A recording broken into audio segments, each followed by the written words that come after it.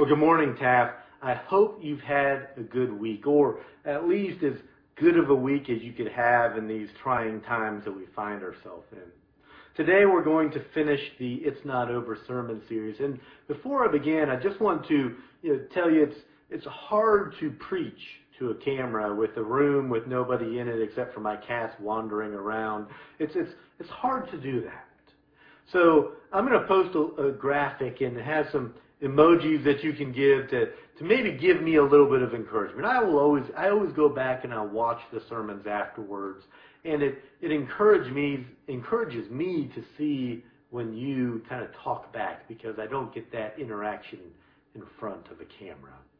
So do me that favor, and again, post the selfies of where you are watching it. I love seeing those. I saw when Judy was making some food to take over to another a family who needed some help, and it was good to be able to see Rick and Sally with their dog. It's fun to see that stuff. I didn't have as much fun last week. I was running that live stream between two different computers, so it's kind of stressful for me last week. It's actually easier this week being in front of the camera than it is trying to run everything technologically behind it. So anyways, let's go ahead and finish the It's Not Over sermon series. So it was probably about a month or so ago when Amy's alternator on her car went out. And I did the research, I called the dealership, found out how much the part was going to be, how much the labor was going to be, and it was going to be expensive. So I did what any good husband would do. I got on YouTube and I searched, how do you change the alternator on a Jeep Commander? Found a couple videos, watched them, and it looked surprisingly easy. So I ordered the parts, they arrived, I got home from work one day, changed my clothes, went out in the garage, opened the hood, and set out in changing her alternator. The old one came off real easy, the new one went on pretty easy, but it was at that point when I realized my mistake. I hadn't paid attention to how the belt wrapped around all of the pulleys. And I had no idea how to get that belt back on correctly. It was at that moment that I felt like quitting. Why? Because starting something is so much easier than finishing it.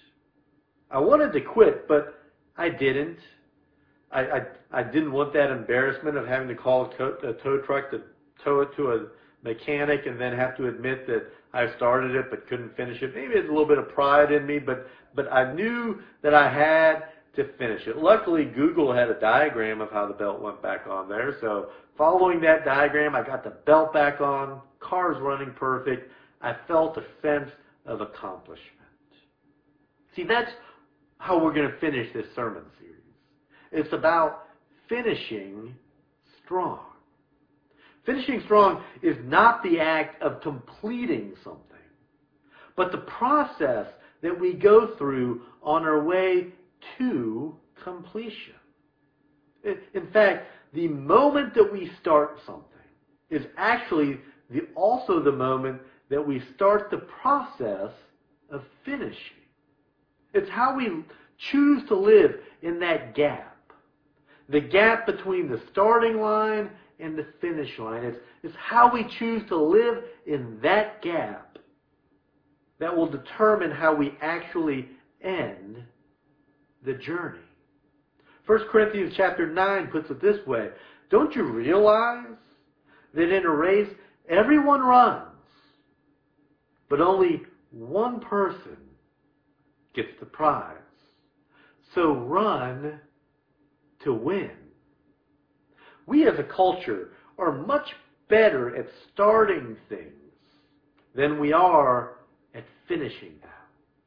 Do you want some examples? We love weddings. But if we're honest, we don't focus very much on the marriage after the wedding. We put all of our time and attention to making the wedding perfect. We don't put that much time and attention into improving the marriages themselves. We sign up for the gym, of course not now, but we all know that on January 1, the gyms will be packed. But give it a month or so, and people will stop coming.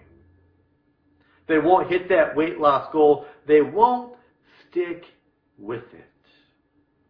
We start new jobs with passion. But give it a month or two, maybe even a couple weeks, and we find ourselves grumbling about that job that just a short time prior we were so passionate about. The fact of the matter is, this is not new. Book of Revelation, chapter 2 says this. It says, "But I have this complaint against you. You don't love me or each other as you did at first."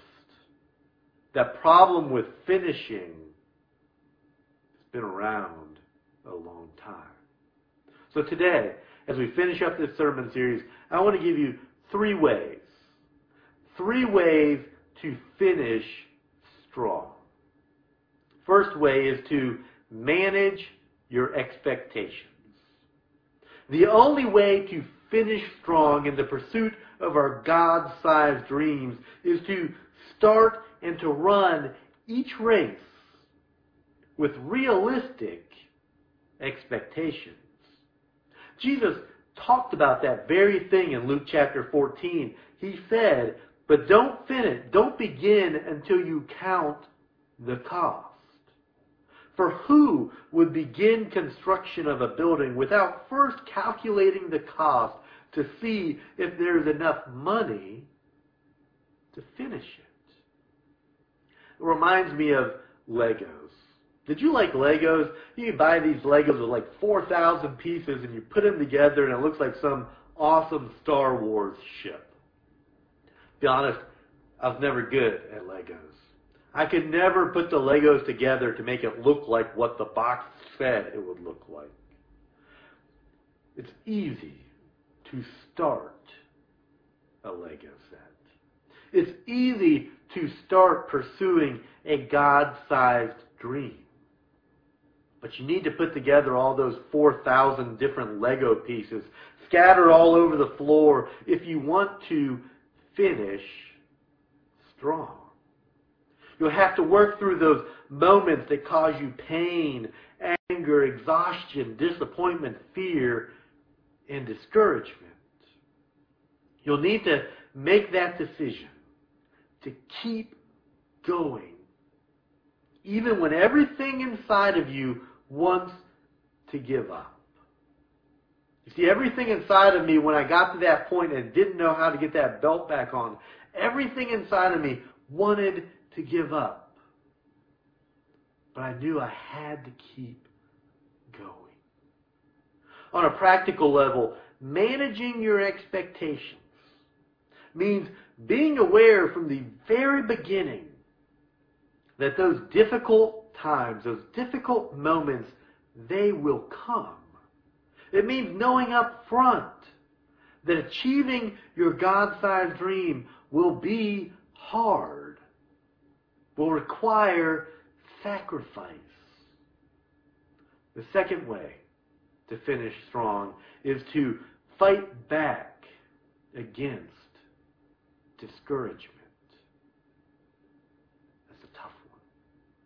But Jesus himself warned us that discouragement would come, that this hardship would be there. John chapter 16, he says this, "Here on earth you will have many trials and sorrows, but take heart, because I have overcome the world."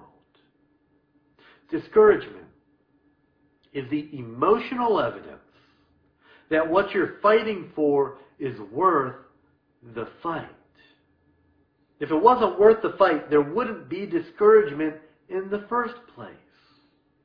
We've got to fight that discouragement. We've got to battle it. So let me give you some ways to battle discouragement. The first way, I'm just going to say, is called consult. Talk with people who've gone before you and have probably experienced the very same things that are so discouraging to you right now. They've probably been there.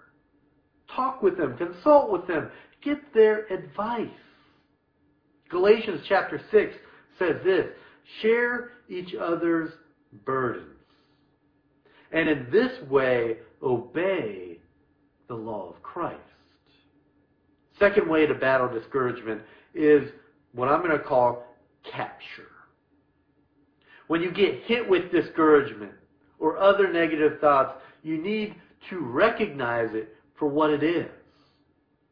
It's discouragement. It is Satan trying to keep you from accomplishing that God-sized dream, and reject that discouragement with quick prayers to fight that discouragement. Some examples? No, I reject the thought that I will never find happiness. I reject the lie that my career is stuck and I will never advance in my career. I say no to the lie that I will never find freedom from this addiction. 2 Corinthians chapter 10 tells us this. It says, we destroy every proud obstacle that keeps people from knowing God. We capture their rebellious thoughts and teach them to obey Christ. We've got to fight those negative thoughts with quick prayers. Next one's kind of related to that. It's control. You can also actively declare positive thoughts over your life in a similar way to what we did with the negative thoughts. Quick prayers such as, I am a child of God and He cares for me. God is a provider for my family and I trust Him with my career. I have been healed of my sin by the blood of Jesus that was shed on the cross, and I will gain victory over this addiction. Positive words of affirmation. Claim them over your life. Proverbs 18 says, the tongue can bring death or life. Those positive prayers can bring life to you. Matthew chapter 12 puts it this way, the words you say will either acquit you or condemn you. Use them to lift you up. The next way to battle discouragement is to commit. When discouragement's trying to knock you down, when it's trying to knock you off course, trying to keep you from pursuing those God-sized dreams, make a fresh commitment to trust God and His promises. Romans chapter 8, a well-known verse says it this way, we know that God causes everything to work together for the good of those who love God and are called according to His purpose for them. Third way to finish strong is to focus on what you can control. We spend so much time focusing on what we can't control. God tells us to focus on what we can control. If you've ever planted grass seed and the very next day you go out expecting the grass to be sprouting up out of the ground, that's not something we can control. We have to let the seed and the water and the germination process take its course. We can't control that. But we exhaust ourselves in the pursuit of our dreams if we keep trying to manage things over which we have no control. Let me ask you this today. In what ways are you trying to do God's job for Him right now? You know what I mean. We try to do His job for Him like He can't do it Himself, and we don't do what we're supposed to be doing. We have to focus on what we can control and let God take care of the rest. Our timing and God's timing may not be the same, but that doesn't mean that He isn't still right here beside us throughout the entire journey. He's right here. He wants that God-sized dream to be accomplished. Philippians chapter 3 says this. It says, I don't mean to say that I have already achieved these things or that I have already reached perfection. But I press on to possess the perfection for which Christ Jesus first possessed me. No, dear brothers and sisters, I have not achieved it. But I focus on this one thing. Forgetting the past and looking forward to what lies ahead, I press on to reach the end of the race and receive the heavenly prize for which God, through Christ Jesus, is calling us. Are you going to finish strong? Are you going to focus on what you can control? Makes me think of Walt Disney. We tend to think of him as some super successful person with theme parks and all that stuff. But the reality of the matter is, before all of that success, he was a failure. He went through many bankruptcies before achieving his dream. Our culture celebrates that perfectly posed photo when someone crosses the finish line of an important race. But we often ignore the sweaty, painful miles of endurance, grit, faith, and hard work that it took to reach that finish line. Perhaps we should celebrate the photos of all the hard work more than the photo at the finish line. Here's the challenge. God has a great, big, beautiful tomorrow for each of you. He has a God-sized dream for each of us. He has a plan and a purpose for our life. Sure, you may think that your best days are behind you. You may want to give up chasing that God-sized dream because you've been praying for years, you've pursued it for years, and it just seems easier to give up. Easier to let those dreams die than to live another day hoping that they come true. Here's the challenge. May you always remember that as long as you have breath in your lungs, as long as you have a God-sized dream in your heart,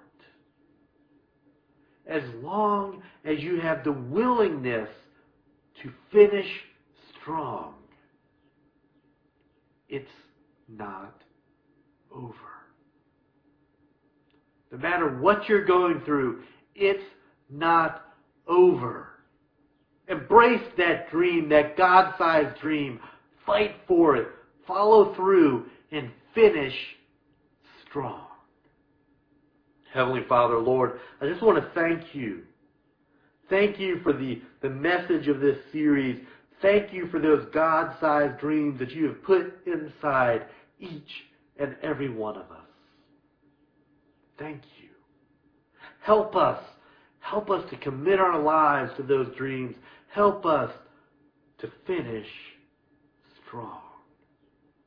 Help us to be used by you. In Jesus' name.